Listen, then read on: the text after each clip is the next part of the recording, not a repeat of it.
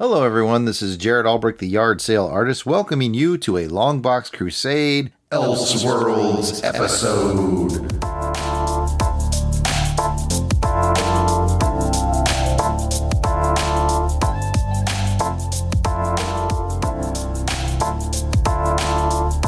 What is a Longbox Crusade Elseworlds, you might ask? Well, some of your favorite Longbox Crusade members have done some work over on some other podcast networks that you may or may not be familiar with. So from time to time, we will grab a show from the past that one or all of us has done on one of those other networks, and we'll play it for you here. Whether it's a James Bond Rookie Agent show from On Her Majesty's Secret Podcast Network, or a Comics with Normies from White Rocket Entertainment Network, or some other bit of alternate dimension craziness, we hope that you enjoyed this presentation of Longbox Crusade Elseworlds. Hi, this is Jason Masters, artist on Varga and Eidolon 007 Comics, and you're listening to On Her Majesty's Secret Podcast.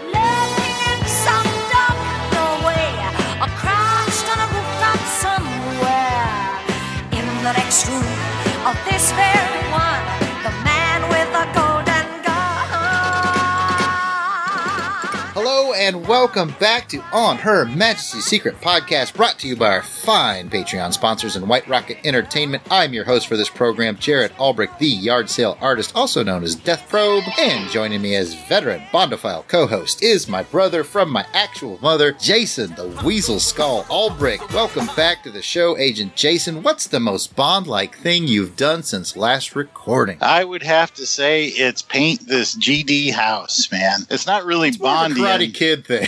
Yeah, it's more of a feat of strength. Yeah, that's basically the only thing I've been doing, and I need someone about the size of Jaws to reach that peak on my roof. This is frustrating. Ain't gonna get it. No, I need to get some device from Q Branch or something. But seriously, that's about all I've been doing is working and painting this house the last about a month. So what have you been doing that's Bondian in nature there, brother mine? I committed to the Insanity workout program, 60-day hardcore DVD-based workout program. I'm on day 44 right now. I'm starting to get ripped like Daniel Craig, man. I've got a Daniel Craig body. All right. You know what the test is going to be, though, right? What's that? Punching in the stomach with brass knuckles. Yeah, I walked right into it. Well done, Rookie Agent William. He seems fit enough. Not once, but maybe a couple times. What also I think helps with the fitness is I've been smoking a lot of cigarettes and drinking a lot of vodka martinis. Yeah. That should help. This episode is the 9th of an ongoing series on this channel called MI6 Rookie Agents. On Rookie Agents, Jason and I are taking two friends in our lives who are not very familiar with the 007 universe through the entire James Bond series of films one at a time to get a newcomer's point of view of the film series that we love so much here at On Her Majesty's Secret Podcast. So let's welcome our Rookie Agents to the show. Welcome back, Agent Delvin, the Dark Web, Silverhands, Felix Leiter Williams. It is fantastic to be back. Do you have any questions for me? What is the most 007 thing you've done since last recording? Literally yesterday, I had probably the most 007 thing happen to me in some time. So we are warming up for jiu-jitsu for the advanced class. And so they've recently started doing this thing where they put a guy in the middle and whoever's in the class, they surround and then somebody call a number out and then that person goes and you have to defend whatever self-defense attack that they go with. I'm an advanced white belt. That's not a color belt, so that's not a part of the advanced class. So much to my surprise, I was asked to come into the middle yesterday. And so I had I can't tell you how many attacks came at me that I had to come up with the defense for and put the guy or girl down. But all I know is at the end, it took me probably about 10 minutes to catch my breath afterwards. And it was tiring as heck, but all exhilarating and very 007. I'm picturing him like from You Only Live Twice, that scene where they're running across the the rooftop. Yeah. He's like throwing at people and everything or something. I'm thinking more like this movie. Yes. Yeah, could be. Except I will give myself a little bit more coordination than Roger Moore. Did you escape by boat? So before we go to Rookie Agent Pat, I do have a Felix Leiter update. Oh, boy. Oh, good. I'm not really super excited to give this one. I had contractual issues. I'm not really going to be in this one. They got some new young guy like Donald Glover or some crap. I don't know. And it's called On the President's Central Intelligence. You know, like he marries a Kardashian in it or what. I don't know. I'm not in it. It's stupid. I don't care. I hate those knockoff films. Yeah, it's ridiculous. You know, they could have just given me the money that I earned. You know, silver hands. Come on, silver freaking hands. Is Guy Hamilton still alive? Is he ready to direct again? You just need to go right to Guy on this one, I think. I do. We took it straight to Raymond Benson, and he said, and I quote, "What the hell is that?"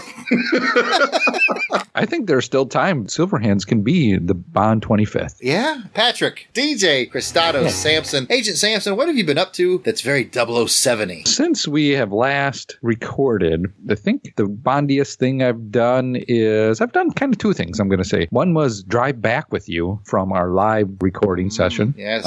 We ran into some traffic and all that. That was... And you slept with those two gypsy girls at the same time. Oh, yeah. Yes. Okay. I would have led with that one, I think. Well, you know, how it works out, it works out. Yeah, so I got there. Everything is safe. So I was scared for my life a little bit, but I think we made it. The other thing I've been doing a lot of editing. So working at the computers, you know, get my intelligence skills here and working those reels. I break it all down and I put it on like the old reel tapes like that. And I kick it old school and I flip the switch here, flip a switch there. I talk into the microphone and I do all kinds of stuff like that. So nice. Well, you've been doing some fine work and I enjoyed riding back with you. We did it very much in the style of 007 and Sheriff J.W. Pepper in the movie we're about to discuss, if I remember correctly. Oh, yeah. Yep. My head was out the window a couple times and we both called each other boy a lot. Get the hell out the road, boy! Well, with that, let me just let you know that we're planning on releasing the show monthly as a companion to the show that Van Allen Plexico and Alan Porter are doing. They're currently doing one 007 film per month as we build towards the release date of Bond 25 next year in 2019. And this show will do the same. We're just getting that fresh look at the 007 series through the eyes of our newcomers. So if you want a more in-depth and academic look into the film series, complete with a host that has an actual British accent, definitely stay tuned to and subscribe to on Her Majesty's Secret Podcast. You'll get the Van and Allen show. You'll get me, Van, and John Ringer doing the World Cup of Bond. All kinds of fun Bonding things. We've got some interviews with Bond creators. Lots of cool stuff. So basically, On Her Majesty's Secret Podcast is your channel for 360 degrees of Bond. Let's get into today's film, The Man with the Golden Gun. You know, Jared, let me interrupt you for just a second because a thought just occurred to me. So basically, with Van and Alan in particularly has probably forgotten more about James Bond lore and history than I'll ever know. So basically what happens is they put the show together like a Ken Adams set, right? Like a masterpiece show. See where this is going already. And then we come in like the third act and just blow the out of that. In the most spectacular way possible. That's right. I mean, and we do this every month, so I'm really proud of this. They are the art and design department, and we are special effects. So, along those lines, let's set these charges and blow this up. Roll film. But before we get our mission brief from Agent Jason, he's going to jump right into the action with no parachute in a segment that we call What Makes You Say That? I'm now aiming precisely at your groin, says Speak, offer of a hold your peace. In What Makes You Say That, Jason plays a little game. If you've ever listened to James Bond Radio, and if you don't, you should, they play a game called What's the Next Line? And their version of Jared gives their version of Jason a James Bond line, and their version of Jason tells him the line that comes after it. So if I said, expect me to talk, he would say, No, Mr. Bond, I expect you to die. We do it in reverse. I give Jason a line, and then he gives me the line that came before it. So he's got to walk the script back in his head to figure out what made the character say that. If it doesn't make sense, it might in a moment. Okay, Jason, are you ready? I gotta tell you, Jared, I'm a little bit nervous on this one. Man with the Golden Gun is one of those films that I haven't watched quite as many times as the others. So I feel like I'm on a little bit of shaky ground, but I'll give it the old college try. I'll tell you what I'll do. What I always do for you, I'll start you off easy. Lay it on me. Not from where I'm standing. I've lost my charm. Bingo, bango, bongo. He's got one right out of the box. All right, Jason, let's crank it up. All right. Dramatically, wouldn't you say? I'll try it again, maybe in a better voice. Dramatic, wouldn't you say? I know the scene. Bond's leaving the office after basically M tells him that he's got a couple choices. He could either resign or he could basically go into hiding or on furlough or however he put it. Oh, yes. And Bond stops and turns around and he says, and if I found him first, that might change the situation. Got it. Almost perfect. The only word you missed was sir. If I found him first, sir, that might change the situation. Give it to Jason. All right. Okay. Home runs. He was snowballing us. Oh, man. What snowballing you mean? I don't. Oh, you were like, I don't know. I haven't watched this movie enough. I might need help from the agents. I was really worried about this one. I'll give you my other one that I have. Okay. Anything you have to say, you can say at the station. I think I know it. It's Lieutenant Hip. Yes. It's after the professor is shot. Correct. And Bond says something to the effect of, if you take the time to examine the gun, you'll notice it hasn't been fired. Yes! Yes! Very good. Good job. Nice, man. Agent Jason, please give us your quick mission briefing on the man with the golden gun.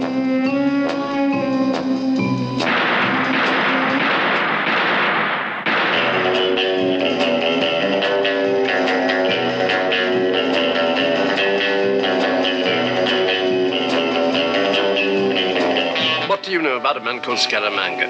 The man with the golden gun. He always uses a golden bullet. This trinket was sent with a note requesting special delivery to you. I have never seen Mr. Scaramanga. Mr. Bond, this is impossible. I can't tell you. Don't kill me. Who? Scaramanga. Roger Moore, back in action in the exotic East as James Bond, 007, on a collision course with the most dangerous man alive. The man with the golden gun.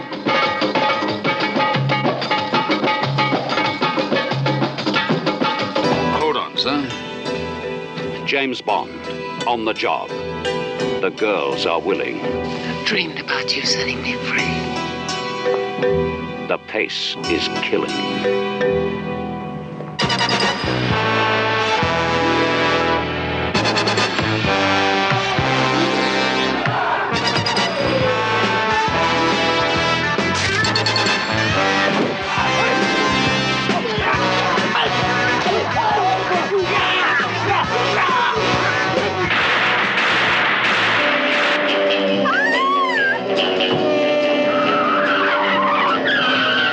Good night. We've got you spotted. How about demonstration, boy?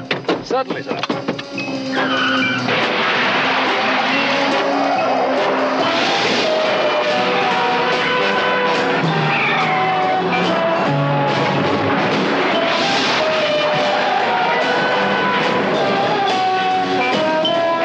You'll meet old friends and new enemies. It's non-stop Bond.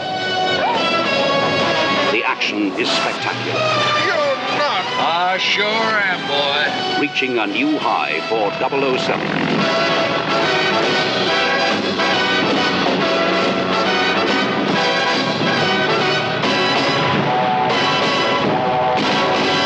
Bonjour, Monsieur Bond. I am Nick-Nack. Monsieur Scaramanga will welcome you personally. The target is the highest-priced killer in the world. He plays a deadly game, and the stakes are sky high.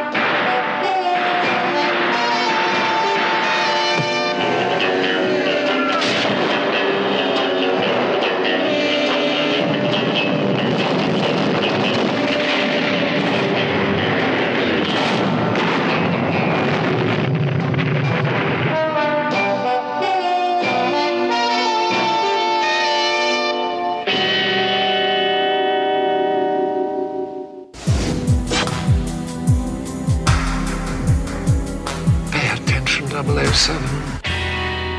So when international assassin Francisco Scaramanga sends a golden bullet with 007's number on it, M relieves Bond of his current assignment and essentially gives him 3 options. He can either resign from the service, take a sabbatical and go into hiding, or hunt the fiend down and kill him first. Bond decides to take option 3, and the hunt is on. 007 follows the clues to Beirut, Hong Kong, Bangkok, and Macau. Bond is surprised, however, to discover that he is not Scaramanga's target when the international hitman assassinates a leading scientist in solar energy and absconds with a piece of technology that can help solve the world energy crisis. M puts 007 back on the case and teams him up with sexy agent Mary Goodnight and faithful Hong Kong agent Lieutenant Hip to find and retrieve the technology from Scaramanga. Bond runs a gauntlet of treacherous women, an army of karate assassins, a diminutive and deadly goon, a certain racist cop from the Louisiana Bayou,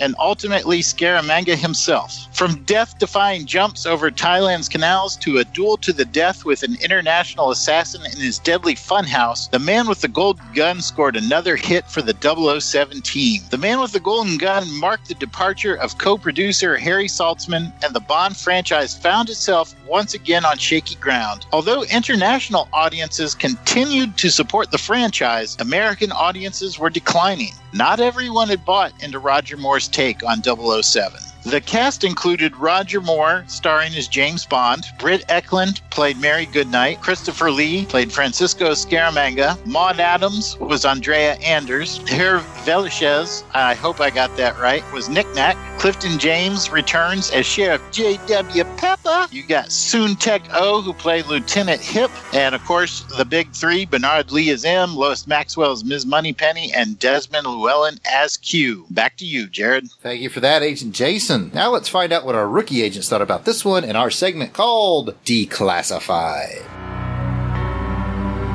Do you expect me to talk?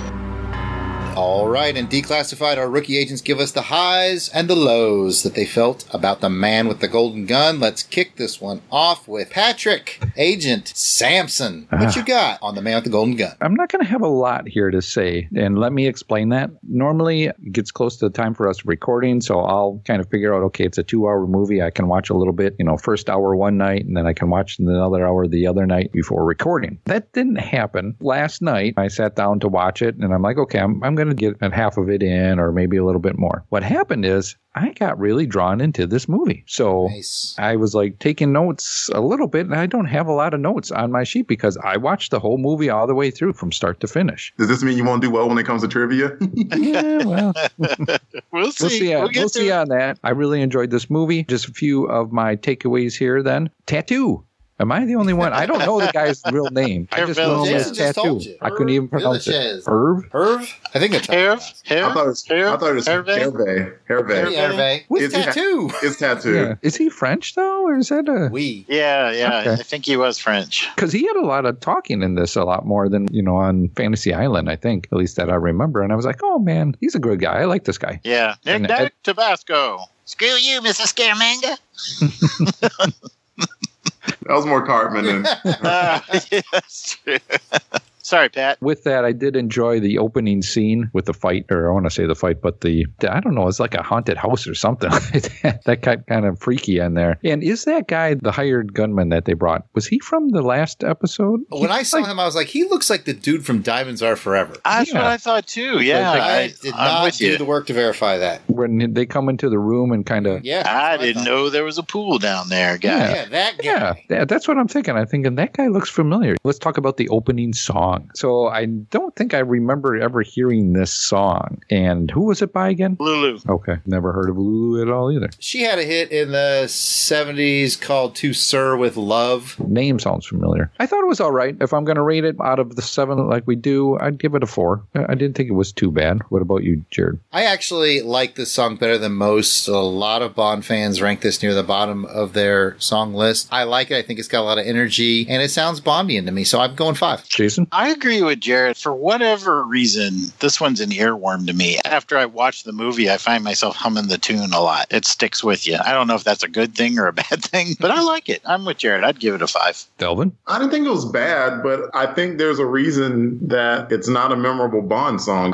Because I was kind of wondering, even going into the movie, like, I don't think I've ever even heard a theme song from this movie. And I heard it and saw the artist was Lulu. I'm like, who the heck is that? I give it about a 3. Now, Jared, did you listen to the James Bond radio guys when they played the Alice Cooper version of Man with the Golden Gun? Yes, Alice Cooper turned in a demo tape for the be the theme song for this. And it's interesting sounding song. I'm glad they went where they went, but it was definitely worth a listen. I didn't hate it, but I definitely preferred Lulu's version. They're very different. Yeah, I'd be interested in hearing that. If you find it out on the webs, go ahead and insert it here.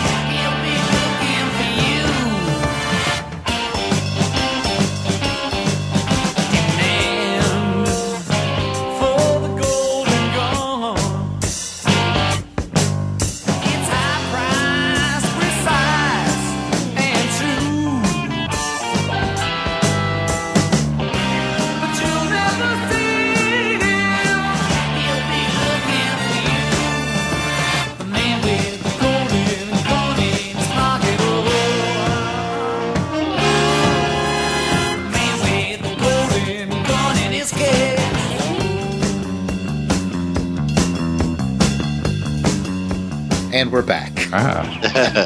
Very interesting song from the Cooper. School's out.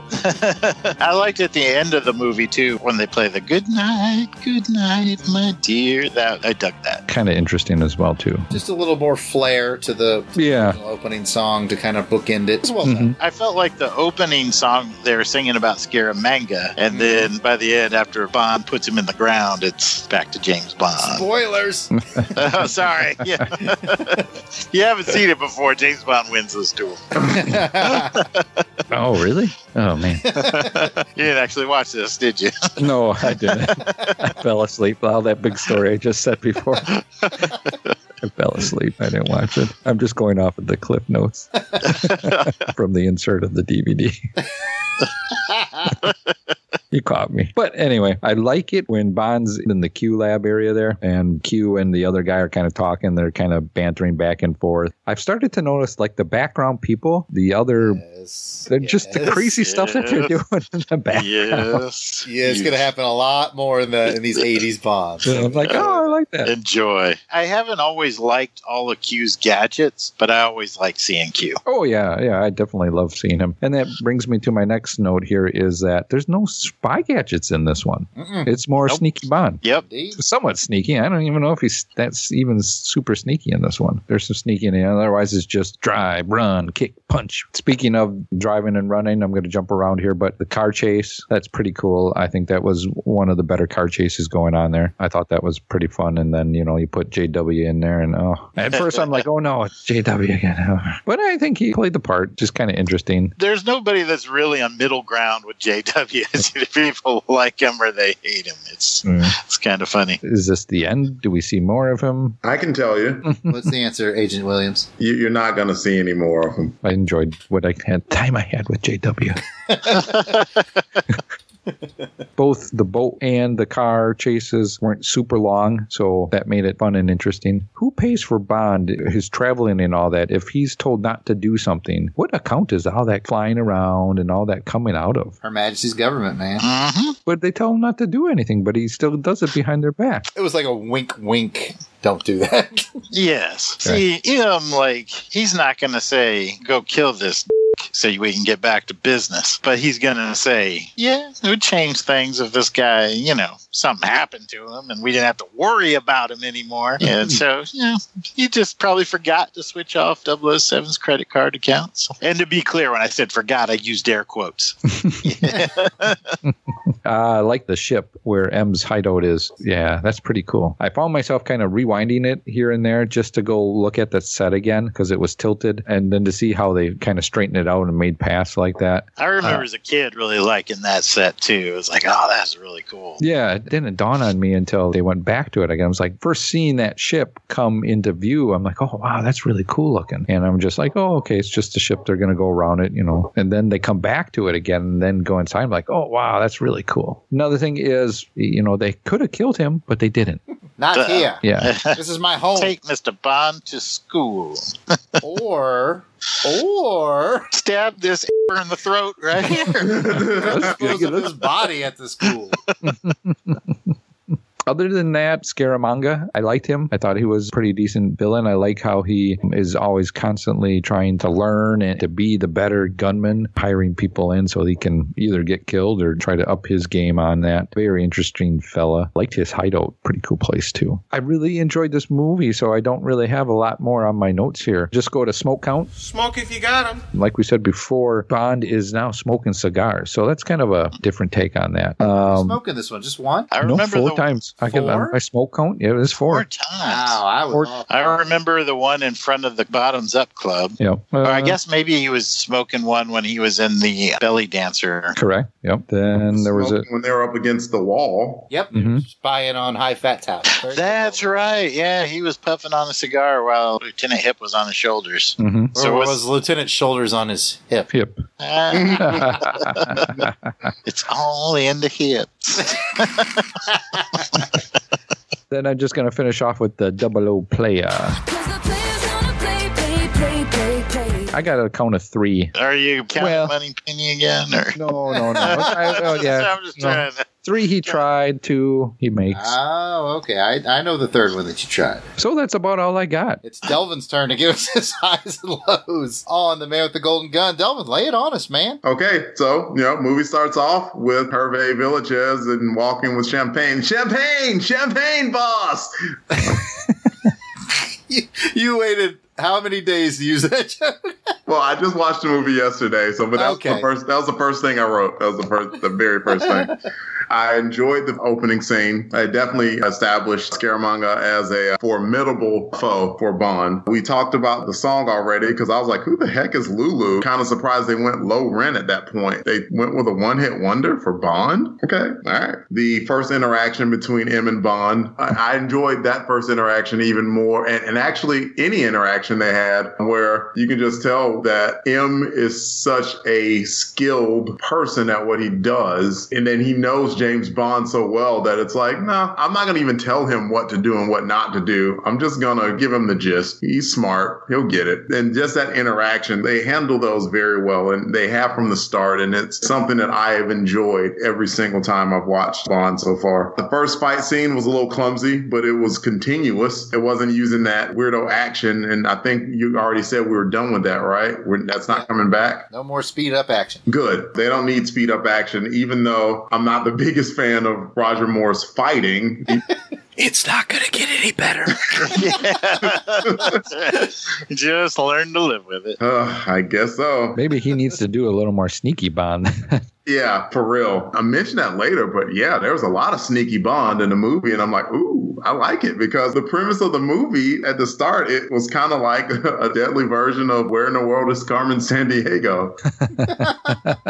They had never seen Scaramanga before, didn't know where he was, and Bond had to be sneaky Bond to go and track him down. And that whole thing was cool, which led me to write, this is already a tighter movie than Live and Let Die, because there's lots of sneaky Bond. So I was definitely on board. I was also on board with Scaramanga playing for keeps. He was not trying to shoot at Bond. At the time, it looked like he was hidden sniper style, where Bond was walking towards the Bottoms Up Club, and it looked like he was just gunning for Bond and just missed. And I was like, wow, there wasn't any, this crazy exposition or let me tell you my origin story. Like, no, dead. or tried to. And that was refreshing. That was cool. Like, hey, that's what a real bad guy would do. It's like, no, I don't have to reveal myself. I'll just kill you and go ahead about my life. But that wasn't what Scaramanga was after. He was after the guy and set, all those dominoes in motion. The fight scene that he was fighting the sumo guys and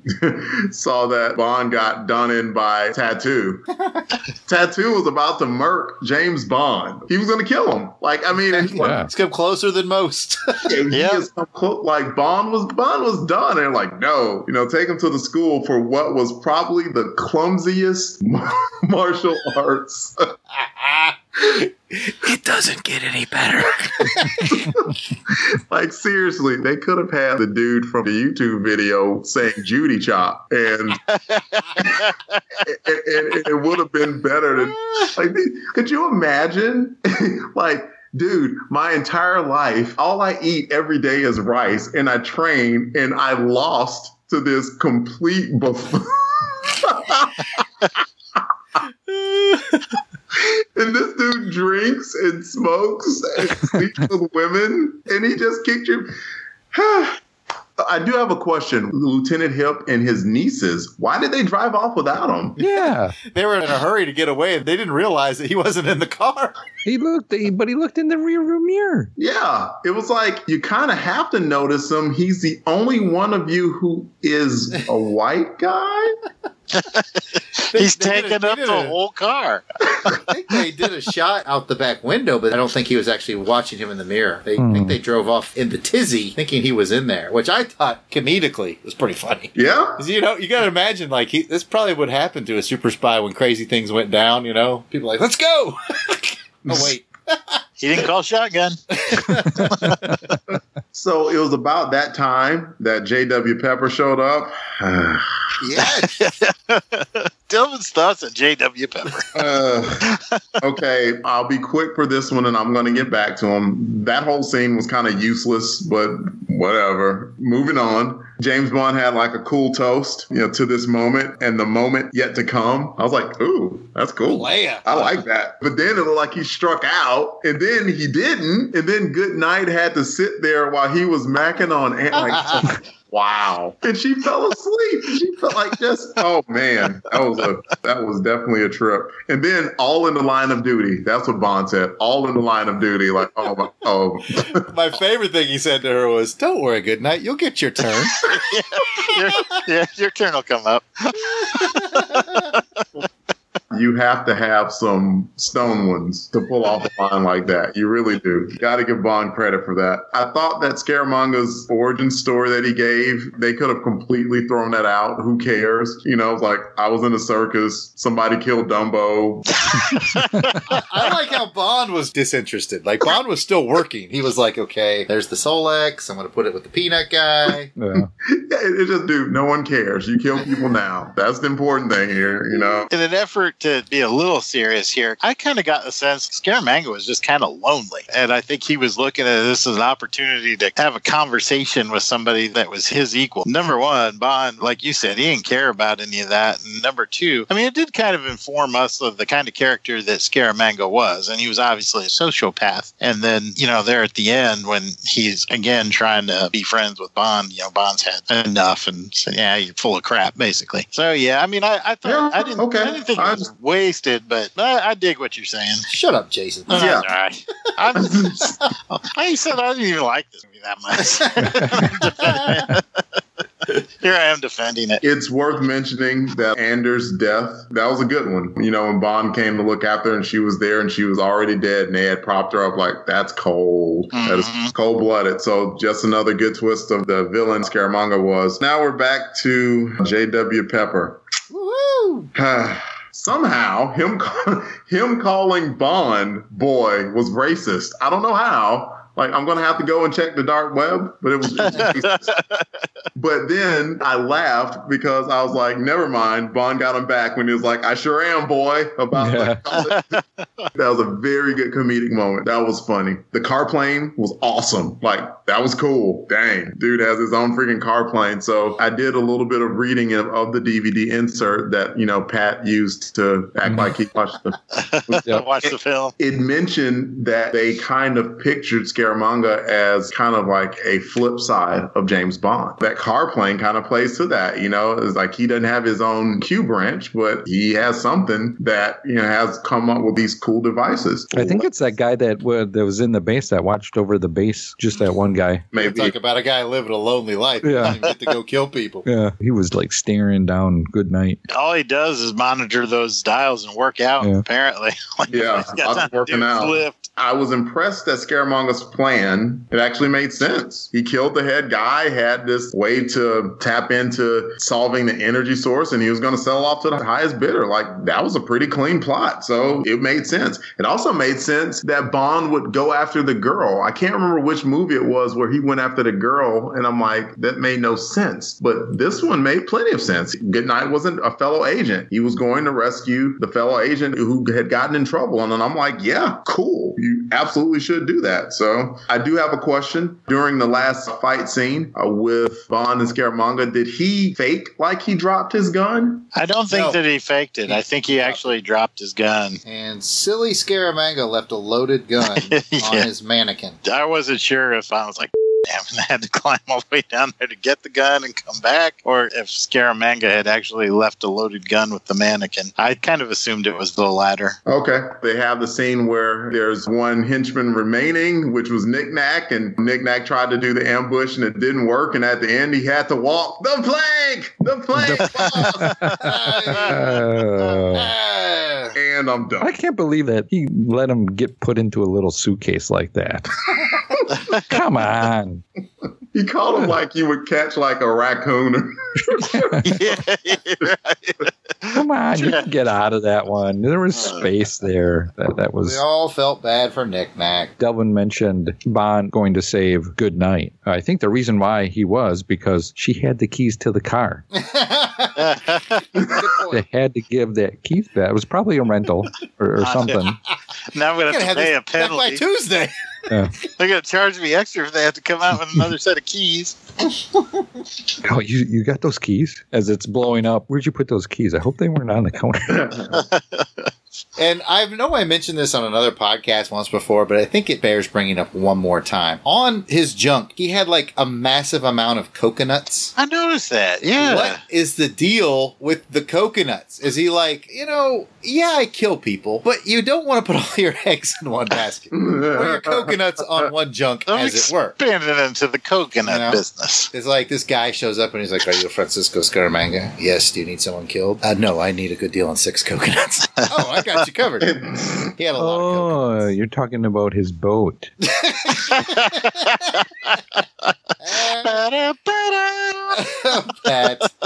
Pat. Well done, agents. Real quick, let's have our veteran co-host weigh in on this one. Jason, give us your general thoughts and maybe a few of your Bond bombs. I'm going to use my disclaimer on this one. As I've indicated before, this is not one of my favorite James Bond movies in the franchise. As I've stated before, having said that, still one of the best movies ever because it's James Bond. So we're grading it on a really high scale. This is like PhD level work is what I'm saying. Small little things that separate the good from the great, shall we say. Number one, I think that Christopher Lee was a brilliant choice for Scaramanga. I just wish they'd have done a little more with the character. He brings obviously a lot of gravitas, a sinister air about him. But for example, the opening scene, I never really got the sense Scaramanga was really evenly matched with this goon. I would have liked to have seen him go up against, another agent or somebody that was actually a challenge. I think that would have set the mood of the movie a little bit better. Speaking of which, I would have taken a much darker tone if I was directing this movie. The film never really seemed to decide if it wanted to go in this dark way. It kind of did with the Scaramanga theme. I guess a good example is the karate school, right? So Bond wakes up in the karate school. There's kind of like a lot of tension in there because he doesn't know what's going on. Then you watch these two martial artists duel to the death and you're like, holy S, man, he's going to be in trouble here. And then it kind of turns into a cartoon cops movie movie where these girls come in and just kick the crap out of all the martial arts masters, so to speak. So it just keeps kind of flipping on itself. I just thought it could use a little more weight, I guess. I thought the car jump is still one of the best stunt scenes filmed in movie history. It's an amazing scene. I'm going to go out and say it. The slide whistle was a no. Just no. It's John Barry, right? I mean, a master. And most of the score on this movie is really good. And so with that slide whistle, it's like he made, an amazing 8-course meal, laid it out on the table, and took a giant S right on that table with the slide whistle. I mean, to me, it ruined it that bad. That scene should have been no music till the end. And then when it hits, ba-da-ba-da, that's where you put in the Bond music. It still fires me up. Britt Eklund, one of the more annoying Bond girls, in my opinion. Good to look at. Not much there. Maud Adams is cool, though. I really like Maud Adams. So to wrap it up, and I'm going to throw this out to Jared, because I think I might be able to recruit Jared into this line of thinking. If I could blend my Bond histories, like take directors from this movie and pair it up with the Bond actor from that movie to put it into Man with the Golden Gun, I would have loved to have seen what kind of film we would have got from Terrence Young and Timothy Dalton, or maybe even Daniel Craig in this movie. I think that would have been, to me, the perfect ingredient. Enough said. Bond bombs? Drop those bombs. Okay. There's some good juicy pieces on this one. I had to narrow it down to a couple. So the producers originally wanted the role of Scaramanga to be played by Jack Palance. Jack Palance turned down the role, so they turned to Christopher Lee, who is, wait for it, Ian Fleming's cousin. So that was kind of interesting. I always tell people, man, Christopher Lee, Bond franchise, Star Wars franchise, Lord of the Rings franchise, Dracula. That's a heck of a resume. Yeah.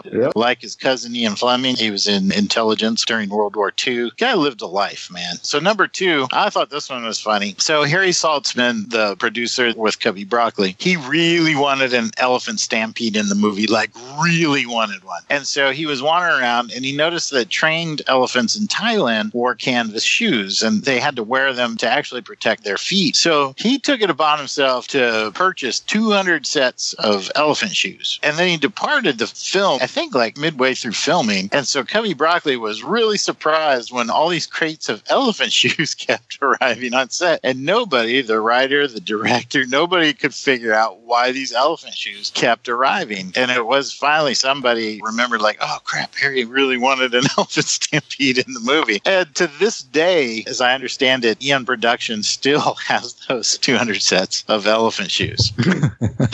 They couldn't get rid of it, so they've still got them. And then finally, the famous car jump barrel roll was the first stunt to use a computer model to determine the ramp angles, vehicle speed, weight distribution, etc. And that stunt was done in one take. And the stunt driver said, one take's all you're going to get.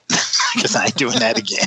It was impressive. Yeah. I love that stunt. They tell stories of Roger Moore literally had tears in his eyes and hugged the stuntman and said, man, you just made this movie for us. And then came the slide whistle. Yeah.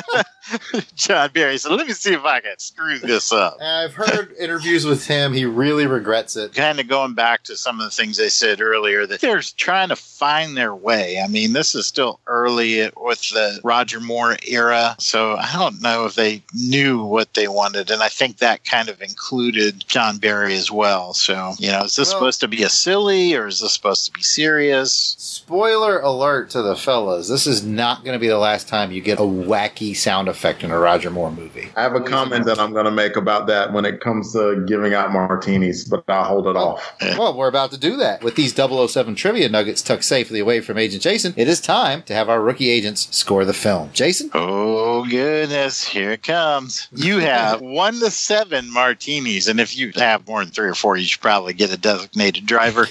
But you can have up to 7 martinis. So with that in mind, Pat, how many martinis are you going to give it? I am going to give this 5 martinis. I really enjoyed this. Like I said before, it kept me interested enough to watch it all the way through, the 2-hour and 5-minute movie that it was. I watched it all the way through. Was there some odd stuff here and there? Yeah, but I think overall, the story, the villain, and the action in it as well, too, was timed out good through the whole thing as well, too. So I'm giving it a 5. 5 martinis from Pat. He seems to have made up his mind. Delvin, what do you think? I agree with Pat. I'm going to give it 5 martinis as well. Well, I still like Roger Moore. I wrote this right before we started, so I'll read it verbatim. Trying to decide if the slapstick with Moore is something I like or not, such as the car flip scene with the sliding noise thingy or swallowing the bullet.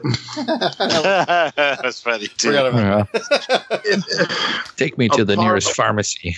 Right. Okay, so part of that is...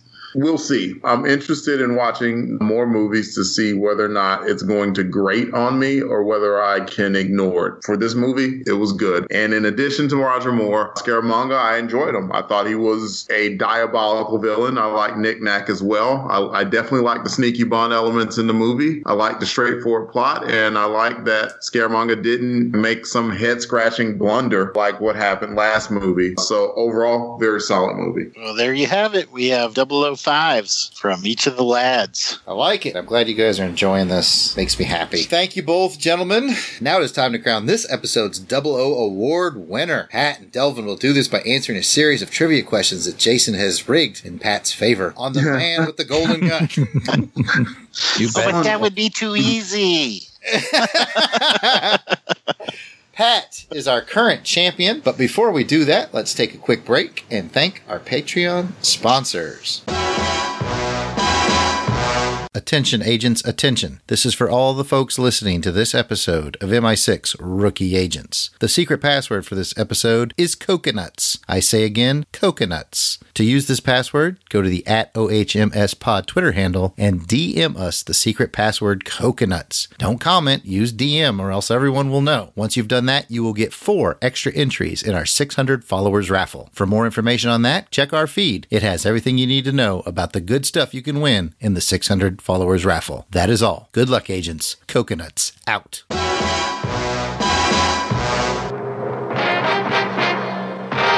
White Rocket Entertainment.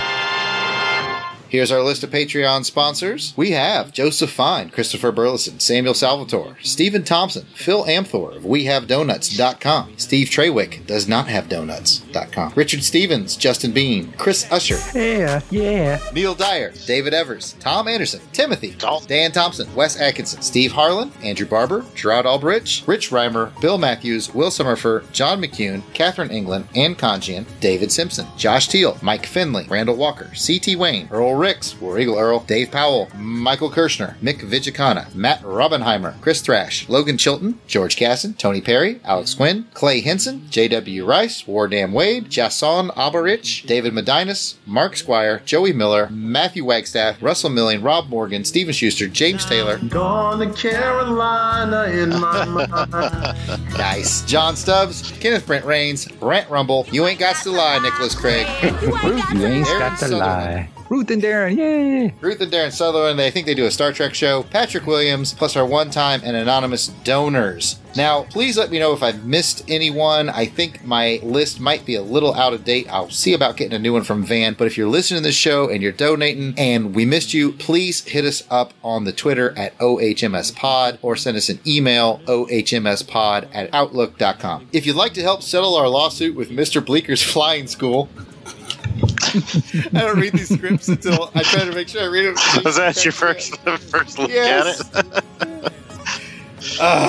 I might keep that take, but just in case, if you'd like to help settle our lawsuit with Mr. Bleeker's Flying School, you too can sponsor the show over at patreon.com. Just search keyword Plexico, Plexico, and you can give as little as $1 a month to help keep Agent Jason armed with shark bullets. And like those other folks whose name you just heard, you'll get a shout out on every episode of all White Rocket Entertainment shows, including this one. As a Patreon, you'll also get bonus material, behind the scenes information on all White Rocket endeavors, including our novels, comic books, and more.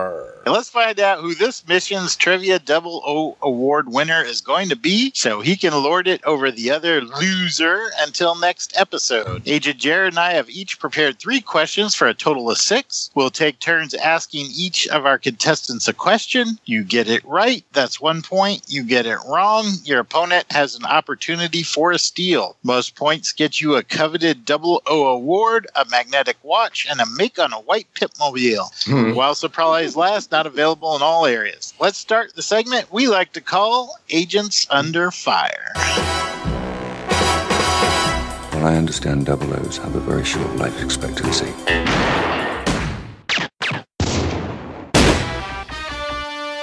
Pat, you want to go first or second? I'll go second. Delvin, who do you want to read your questions?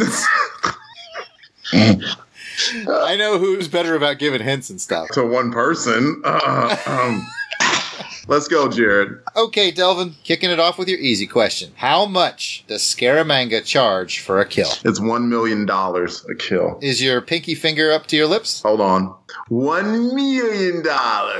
Then that is ultimately correct. Well done. Pat, what's the name of the club in Hong Kong that Bond stakes out in hopes of glimpsing Scaramanga? The bottom's up. Ding, ding, ding, ding, ding. Oh, yes. We are tied up. I got one. Woo! Delvin, at what kind of sporting event was Miss Anderson killed? Muay Thai boxing match. You got it. Ding, ding, ding, ding, ding. All right, Pat. Time to return fire here. What's the name of the girl in the pool at Hai Fat's house? Her name was Mihai. Oh. Delvin. Oh, I remember. She was pretty, too. She was naked. He was about to jump in. He didn't care if that third nipple went floating off in the pool. Nobody would have blamed him. I do not remember her name. It was Chew Me. Chew Me. It's a double entendre. Maybe later. All right. With this one, Delvin takes the lead here. So right, Delvin's got 2-1. So as long as wheels don't come off in the hard round, Delvin's front running this right now. Delvin, who's the only 00 that Scaramanga has killed? And we'll take either his name or his 00 number. I'm pumping both fists here. I am. Oh. It's Bill Fairbanks, 002. Oh, he had both. Man. So you've essentially won, but Pat can try to salvage his reputation. All right. So here, just to save some face, what city was Bond's first stop on the hunt for Scaramanga? Morocco? Close. That's what I was guessing too. It was really embarrassing. I might know. Is it Beirut? Is Beirut? Oh, yeah. I think Delvin has clearly. He definitely. I let him win. I'll get you next time, Agent Webb. You haven't seen the last of me. I think you won like 2 in a row, hadn't you? So it was about time. He had not. He won last time. I won before that. Oh, okay. Congratulations to Delvin. Be sure to do the right and proper thing and lord this victory over Pat until you meet again in the field next episode. You want it. You keep it, old buddy. I let him win. I'm petty enough not to care. Oh, Lord. Oh, man. Now for our final official segment of the show before we get to our mailbag. We're going to do Return Fire. During Return Fire, our rookie agents Pat and Delvin get to toss Jason and I a trivia question they brought with them in an attempt to stump the 00 expert. So let's get going with Return Fire. This never happened to the other fella.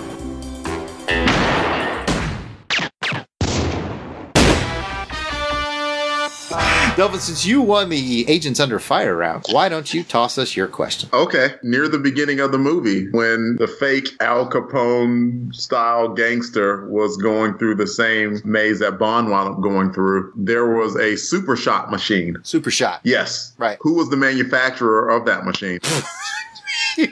Off. Are you kidding me? No, it said it big and clear, and it was there on the screen for several seconds. I'm going to go with famous arcade and pinball machine maker Bally's. That's all I got. Jason? I didn't even know Bally's. so, geez, I don't know. I love it. I'm very good at this. I think the show's more entertaining when we get them right. I think it's more entertaining to you. The maker of the machine was J.D. Norton and Sons. It's all the way off. Yeah, you... Go back and watch it. It was on the screen for seconds. It didn't just pop up and go away. That's what she said.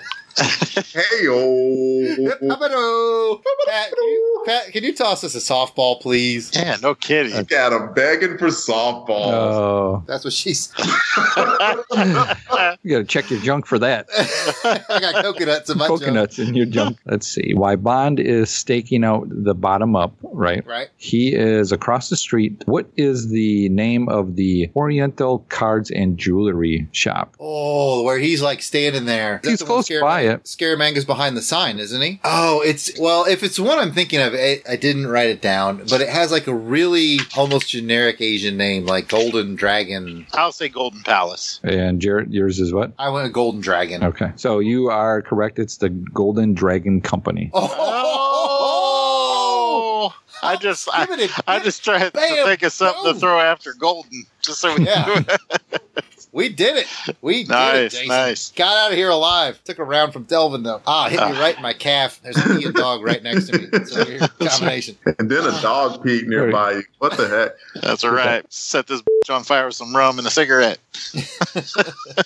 Nicely done, guys. Agent Jared, what do we have in the Eyes Only mailbag this week? What, no small talk? No chit-chat?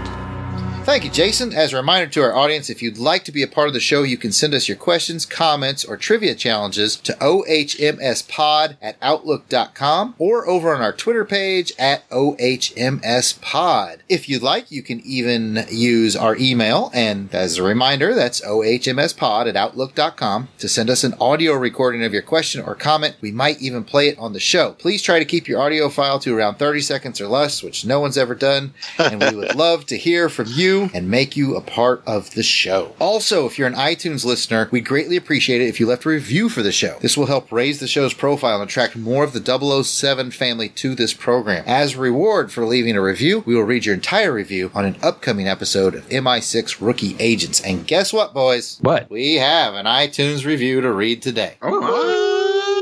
Over 8 episodes, and we finally got one, boys. We finally got one. We got one! It's all coming together. Okay, boys. We have 2 iTunes reviews that we will read in their entirety from a couple of our fans. We greatly appreciate this, guys, and we encourage other folks out there to please do this as well. Just go to iTunes, give us a review. If you love it, give us a 5-star review. If you hate the show, just email us at ohmspod@outlook.com. Our first review says, On Target 007 podcast, and it's from DS and RS. I have no idea who that could be. On Her Majesty's Secret podcast features a terrific variety of podcasts all about the James Bond universe. Some episodes feature book and film reviews, while other episodes feature interviews with writers and comic artists. The MI6 Rookie Agents episodes feature 2 longtime 007 fans. I think that's me and Jason. I think so. Watching the movies in sequence with 2 new viewers. I think that's Delvin and Pat. Probably. Who haven't seen the movies. Every episode is great, and we like the variety of hosts, including Van, Jared, Jason, Pat, and Alan. Highly recommended. Okay, I intentionally left off Delvin. They mentioned... I was going to say, wait a minute. Just run through my mental Rolodex. Everybody loves Delvin. Thank you, DS and RS. And we're going to move into our next review, our iTunes review from Easy Rooster. That sounds like a pretty cool name. Easy Rooster gives us a 5-star review entitled, I Like Bonding. Ooh. Easy Rooster says, I listened to the MI6 Rookie Agents podcast to remember what it was like to see these movies for the first time. I've seen them all so many times, and this is a great way to get a new perspective on some of my old favorite movies. Highly recommended. That's what we're trying to do, Easy Rooster. I'm glad it's hitting him in his tummy feathers. You're mixing your metaphors. But it's a good mix. It's a good mix. It is a good mix. We really appreciate those reviews. Thanks so much for leaving them. If you want to leave a review, like we said, just put it on iTunes, and we will read it in its entirety on an upcoming episode. Hey, thanks for the iTunes reviews. Thanks for those iTunes reviews, folks. Keep them coming. Pat, do it with a German accent. Yeah, hey. I love those iTunes reviews. Thank you. I just want to say big thank you for the iTunes reviews. Really appreciate it. And for everybody that likes and shares the Twitter retweets. Thank you very much. So here we have fellow podcasters and friends of the show, Ruth and Darren from their Rad Adventures podcast network. Normally, Rad stands for Ruth and Darren, but here on our 007 show, it stands for Q's Research and Development Team. So let's get this episode's Rad Thoughts on Bond. Hi, I'm Ruth. And I'm Darren. Of the Rad Adventures Network. We're with Research and Development Q-Branch, and we're here to share our thoughts about The Man with the Golden Gun. Roger Moore is back as James Bond in his second film in the series. This film was released just 18 months after Live and Let Die, and some criticized the producers, saying that the quick turnaround time made the movie feel rushed and not fully developed. Personally, I like many things about the film, including the exotic locations in Thailand and Hong Kong, and who doesn't love Christopher Lee as a villain? We're fans of his from the many excellent Hammer horror films featuring him as Dracula, all of the way through his appearance as Saruman the Wizard in both The Hobbit and the Lord of the Rings film trilogies. And I know our friends at On Her Majesty's Secret Podcast will appreciate knowing that Christopher Lee appeared as Sherlock Holmes in 2 TV miniseries, along with Patrick Macnee of The Avengers as Dr. Watson. On a side note, The Lord of the Rings was Christopher Lee's favorite book, and he reread it every year from when it was first released in 1954 until he passed away in 2015. And in a related bit of trivia, Christopher Lee was a real-life secret agent who worked for the British government during World War II. But now let's turn our attention back to the man with the golden gun. Besides Christopher Lee, we have several other key guest stars in the film. Soon after this movie, Hervé Villechaize would begin a long run in the TV series Fantasy Island, playing Tattoo. Britt Eklund appears as Mary Goodnight. She was also known for the films Get Carter and The Wicker Man, which coincidentally also features Christopher Lee. And we were lucky to meet her at NostalgiaCon in Maryland just a couple of years ago. Plus, I think it's neat that she was married to Peter Sellers, who we're big fans of. And the movie features Maud Adams, who would later return in Octopussy, which made her the only woman to appear as 2 different Bond girls in 2 different Bond films. But then she would return in yet another uncredited cameo in A View to a Kill. Roger Moore was quoted as saying that she was his favorite Bond girl. And now it's time for 007 Hits and Misses, when we share our thoughts on 2 low points and 7 high points in the film. The biggest low point has to be during the fight scene in the belly dancer's dressing room. The choreography obviously doesn't go as planned, and a mirror gets bumped, which puts the film crew in clear view of the camera. It's amazing to me that they left that in the film, instead of doing a quick cut with a close-up to hide it. And it's even more surprising that in this modern age, that they haven't removed the film crew using computer technology. Maybe it's just because it's a fun piece of trivia. And the other low has to be the return of Sheriff J.W. Pepper. As in the previous film, he does make you laugh a few times, but the cringe factor is even worse in this film. Plus, the coincidence of him being there is easily the most unbelievable part of this movie. But there are many high points that make this a fun film, so let's get straight to them. Number 7, the entire opening segment where we see Christopher Lee stay calm and cool under pressure, while the assassin hired by Nick Nack sweats profusely during the cat and mouse game. Number 6. I love the way Bond hesitates as though he doesn't know who Scaramanga is, but then he quickly rattles off every possible detail about him. That's a really fun scene. Number 5. I like it when Bond tells Moneypenny that she's better than a computer, and she replies, in more ways than you can imagine, but you never take advantage of any of them. Number 4. Using the partially sunken Queen Elizabeth luxury liner as the base of operations for MI6. I love seeing how they use the angles to create a really interesting-looking set. Number 3. The excellent theme song sung by British pop star Lulu, which gives us a chance to mention an indirect connection, since Lulu appears often in the hilarious series Absolutely Fabulous, which features Joanna Lumley, who also appears in the James Bond film On Her Majesty's Secret Service. Number 2. The stunts. You can't watch this film without being amazed by the terrific stunt of the car jumping and twisting in the air as it crosses the river, followed by the conversion and takeoff of a sky plane. Such awesome fun. Number 1. The beautiful island, which is now known as James Bond Island in Thailand, which serves as Scaramanga's home. The island can be visited, but there are several restrictions to help protect the environment because of the large number of tourists who visit each year. It's beautiful, and I hope to go there someday. Thanks as always to our friends Jared, Jason, Delvin, and Pat for letting us share our thoughts. Remember, we're RAD, R-A-D, which is short for Ruth and Darren, and Research and Development. I'm always amazed at how they're able to connect so many different things. That might be the most interesting couple in the world. And I'm not even saying that flippantly. They freaking know everything. It's crazy. I think the Dos Equis guy's got some challenge there. Yeah, he does. They mentioned about Christopher Lee being in a Sherlock role. Yeah. We'll have to look for that. That's right. Doing a lot of Sherlock Holmes stuff over on our other podcast, Saturday Matinee Theater. Mm-hmm. Always good stuff from Ruth and Darren. Thanks for putting that together, guys. I wonder if we have any other audio files. Zuderman. I'm pretty sure that Don Zuderman from our station in the Netherlands sent us an audio file. You guys ready for it? I'm ready. See what he's got. Go. Agent Z. Let's see what he's got.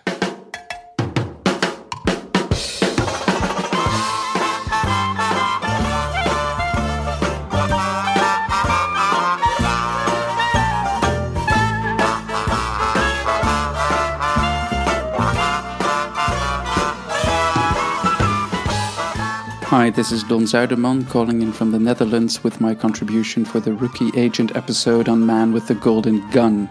It's a typical Bond film, and I think a lot of work went into it, but also it was rushed. It came out about a year and a half after Live and Let Die, and there are many things in this film that, for my feeling, just don't really work, like Roger's Bond trying to toughen up by beating Miss Anders doesn't really work. Bond throwing a little boy into the river doesn't really work. Mary Goodnight trying to spy or basically do anything clever doesn't really work. Also, the return of J.W. Pepper, for me, did not really work. What does work, however, in my opinion, is the villain and the henchman, Knick-Knack, which is lots and lots of fun. Now, in the next film, Spy Who Loved Me, there will be the henchman of all henchmen, but I won't get into that yet. From all the previous films, I made a small selection of 7 henchmen. And my question for you, gentlemen, is what are your favorites and why? So the first one is Red Grant from Russia with Love. The second is Oddjob from Goldfinger. Third, we have Fiona Volpe from Thunderball.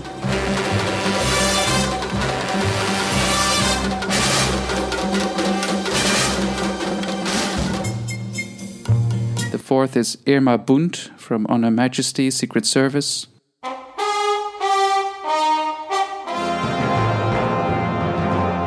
Number 5 are Mr. Wind and Mr. Kidd from Diamonds.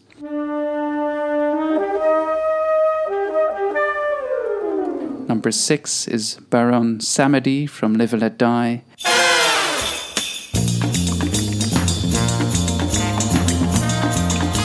And number 7 is Knick-Knack from The Man with the Golden Gun.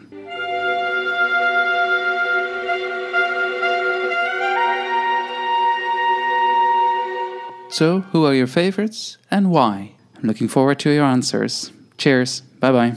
That's our regular reminder that they don't have things in the Netherlands. Absolutely not. I mean, how long could it have taken him to make that? It would have taken me 3 days, I'm telling you. I was going to say, I think he put more effort into that comment than we have into the show. Nobody likes to show off, Don Zuiderman. Now, we love the clips that Agent Z puts a lot of time into it, obviously. Yeah. So let's do favorite henchman. I will toss this around the room, and we'll start with Pat. Who's your favorite henchman? I'm going to go with Kidd and Wint. Wint and Kidd, yeah. I'm thinking Kid and Play. Oh, yeah. That was like the henchman from House Party. Yeah. Feels good. No one throws a house party like the Kid and Play party, because the Kid and Play party don't stop. A Wint and Kidd party don't stop to get photos of the canals for the children. Those guys were my favorites just because they were really kooky, and I really thought they were like really good serial killers or something, man. They just freaked me out. All right, Delvin? You know, I was actually going to go with Wint and Kidd as well, because that was the first one that popped in my head without thinking about it. But Don reminded me of Red from Russia with Love. Yeah. And that was probably one of the first great Bond fights that happened, and that was just a brutal fight on the train, and Red was a very capable agent. It's kind of like Scaramanga, where he just kind of hid in the background, took out the people he needed to, and didn't reveal himself until he had to. So I'll go with Red. One thing that's in common between Red and Scaramanga, they both like to sunbathe. Yep. Yeah. Good catch. And I think they both were wearing white shorts too, weren't they? Yes. White swim shorts or something like that. See? I see you're getting carried away with the questions. We have a guy for that. Speaking of which, Jason, who's your favorite henchman? I've got it between Oddjob, Grant, and Wint and Kidd. I got to say Grant for many of the same reasons that Delvin mentioned. It was kind of a shark in the water, just kind of out there floating menacingly for a while. It climaxes in that big, brutal train battle scene, which is still really amazing and I feel holds up really well. So, yeah, I'll say Grant. I'm glad you mentioned Oddjob, though, because it's definitely worth mentioning that Oddjob kicked Bond's butt. Like, I mean, he just decisively kicked his butt several times. So, yeah, I'm glad you mentioned Oddjob, too. Yeah, that was a tough one, giving up on Oddjob. But I have a feeling maybe my brother might come in with an Oddjob rescue here. So let's see what Jared thinks. I'll be honest with you, I wanted to. I was like, well, Oddjob's the most famous one. But, guys, I think we got 3 in a row for Grant. I think Red Grant is the most dangerous. Here's a term I just thought of. He's like a shark in the water. Really? I wish I had thought of that idea. I mean, he passed the job interview of brass knuckles to the stomach. I'm giving a wink and a nod to Oddjob, but I think Red Grant is my personal favorite. I think it's kind of surprising all of us. Now, I think we all surprised ourselves. Yeah, because when he started that question, I was like, it's going to be Oddjob, because that's the one they make all the figures of and everything. But yeah, I think Delvin really got my head churned in on that. It was a nice mix of both menace, increasing tension, and then big battle. I surprised myself with that choice. We have 2 comments from Twitter. We have one from EFG, who is at Easy Rooster, so I'm suspecting this is the same guy who left us the iTunes review. Oh, thank you, Easy. Easy Rooster threw us a trivia question. Where is the golden gun in the facility? And I bantered back and forth with old Easy a little bit, and I discovered that this is actually, he's asking from the GoldenEye video game. Where is the golden gun located? I told him, I'm going to be honest with you, I never played a lot of the multiplayer, which is what it's famous for, oddly enough. I beat the campaign, and I've fiddled with multiplayer, but I have not played enough to know where to find the golden gun. Yeah, I don't remember. That's too far back in my memory banks. Anybody else? No. Man, Easy Rooster, you got all 4 of us. If anybody out there knows where to find that golden gun in the facility in the GoldenEye video game, let us know at OHMSPod on Twitter or email us at ohmspod@outlook.com, because we don't know. I'm going to say in the laboratory. I thought I was being pretty clever when I said I can tell you where it isn't. It's not in that tricky mirror, because Scaramanga tried to. Yes. Yeah. I got jokes. Speaking of jokes, we heard from Paul Hicks at reading_Hicks on Twitter. Good day. Good day, Paul. He's probably a big Lazenby fan, if I had to guess. Wonder why that would be. Because Lazenby's from Australia. Just like Paul. And Paul put a jokety joke comment. He says, I know there's Scaramanga, but I really want to know if there's Scaraanime.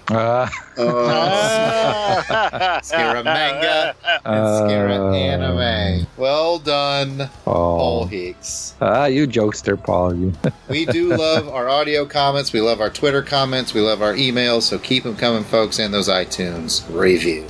So I think that's going to bring us to a close of this episode of MI6 Rookie Agents. I want to thank everybody for listening. If you've enjoyed this crew and you want to hear more from us, but in the realm of comic books, check out our Longbox Crusade. Pat, where can that be found? Well, Jason, I'm glad you asked. You can listen to the Longbox Crusade on Twitter at Longbox Crusade, or you can also find us on Facebook at Longbox Crusade, or you can check us out on the web at www.longboxcrusade.com. That was spicy at the end, like .com. I like it. Spicy.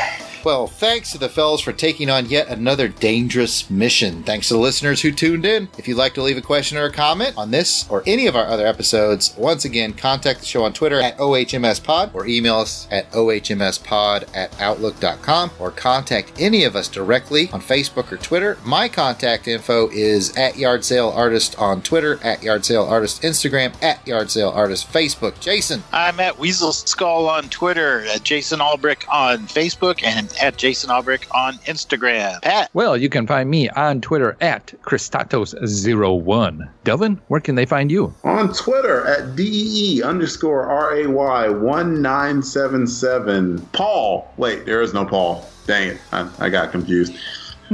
My friend Paul owns Twitter.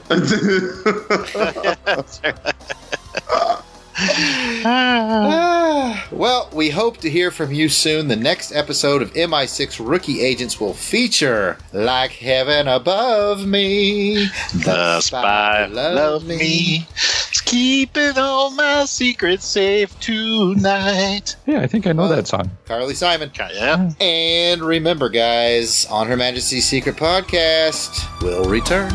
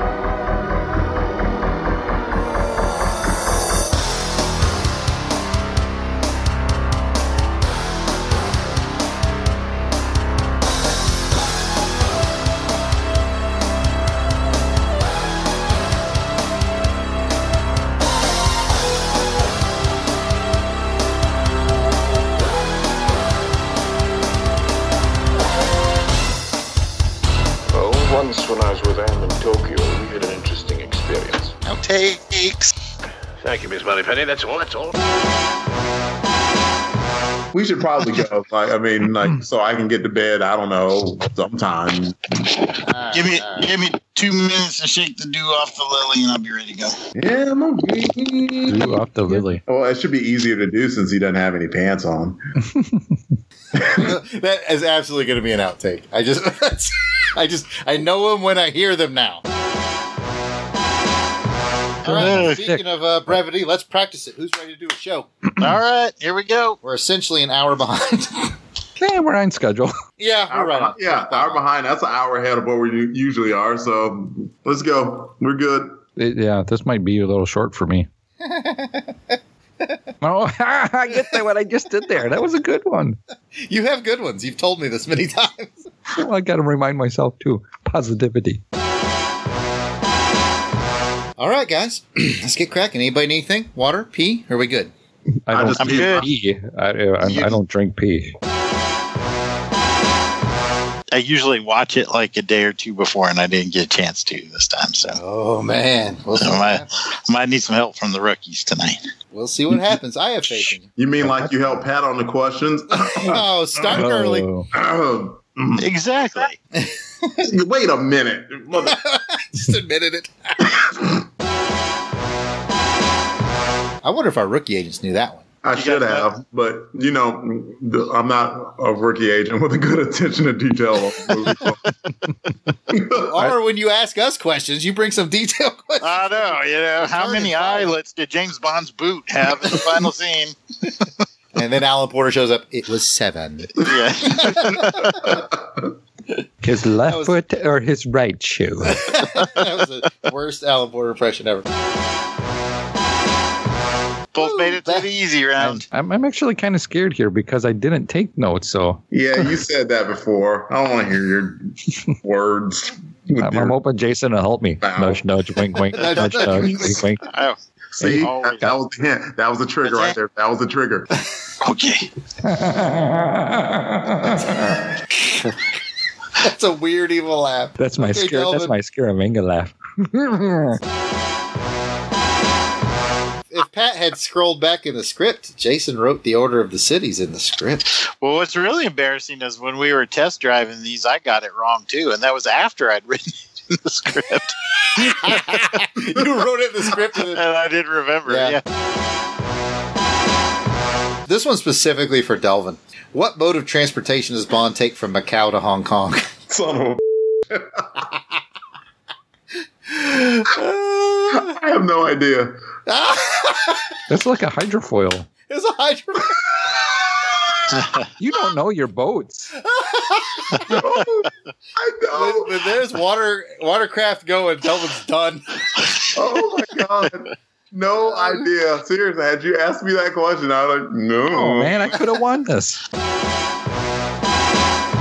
Don't worry, Jason. I got your back. We'll do our best. Delvin, since you won the whatever the hell it was, why don't you give us your? It's getting late here, folks. All right. Do you guys got any spares for the interest of fun? I do. And it'll be for the interest of fun.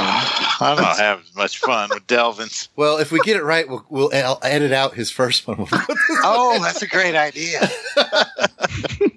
Let's not tell him, though. Your secret's safe with me. Thank you for it. And thank you for the... Stop talking over me. He can't. Oh, it took about a year and a half, but he finally snapped and said, "Stop talking over." What comic book did he have? Nexus number 6. What number 6? Nexus number Mambo number 5. Nexus, Nexus. I sent a link to that as well.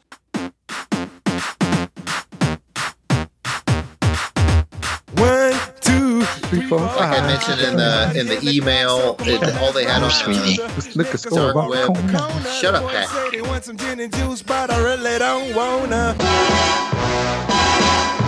Is there anything from the audio cleanup thing that you guys could teach me how to do that I could help out with? Or Teach Jason how to clip out all of his comments. I was going to say, man. No, I won't. He'll probably go, oh, yeah, that sounds good. I like that. Yeah, man. That was profound. How do I do it? I know. I'm amazing. And he swore that he didn't have a gun. He swore he didn't have a gun. And he did.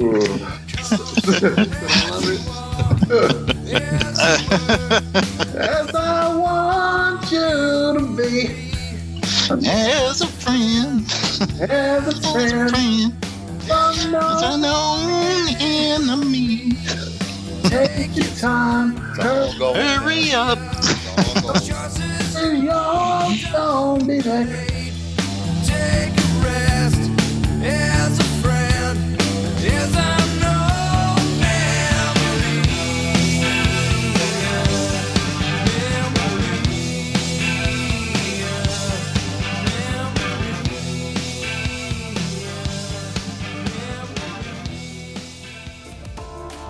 And that's a wrap for this episode of Longbox Crusade Elseworlds. I hope you've enjoyed it, and we'll see you around the alternate dimensions in the future.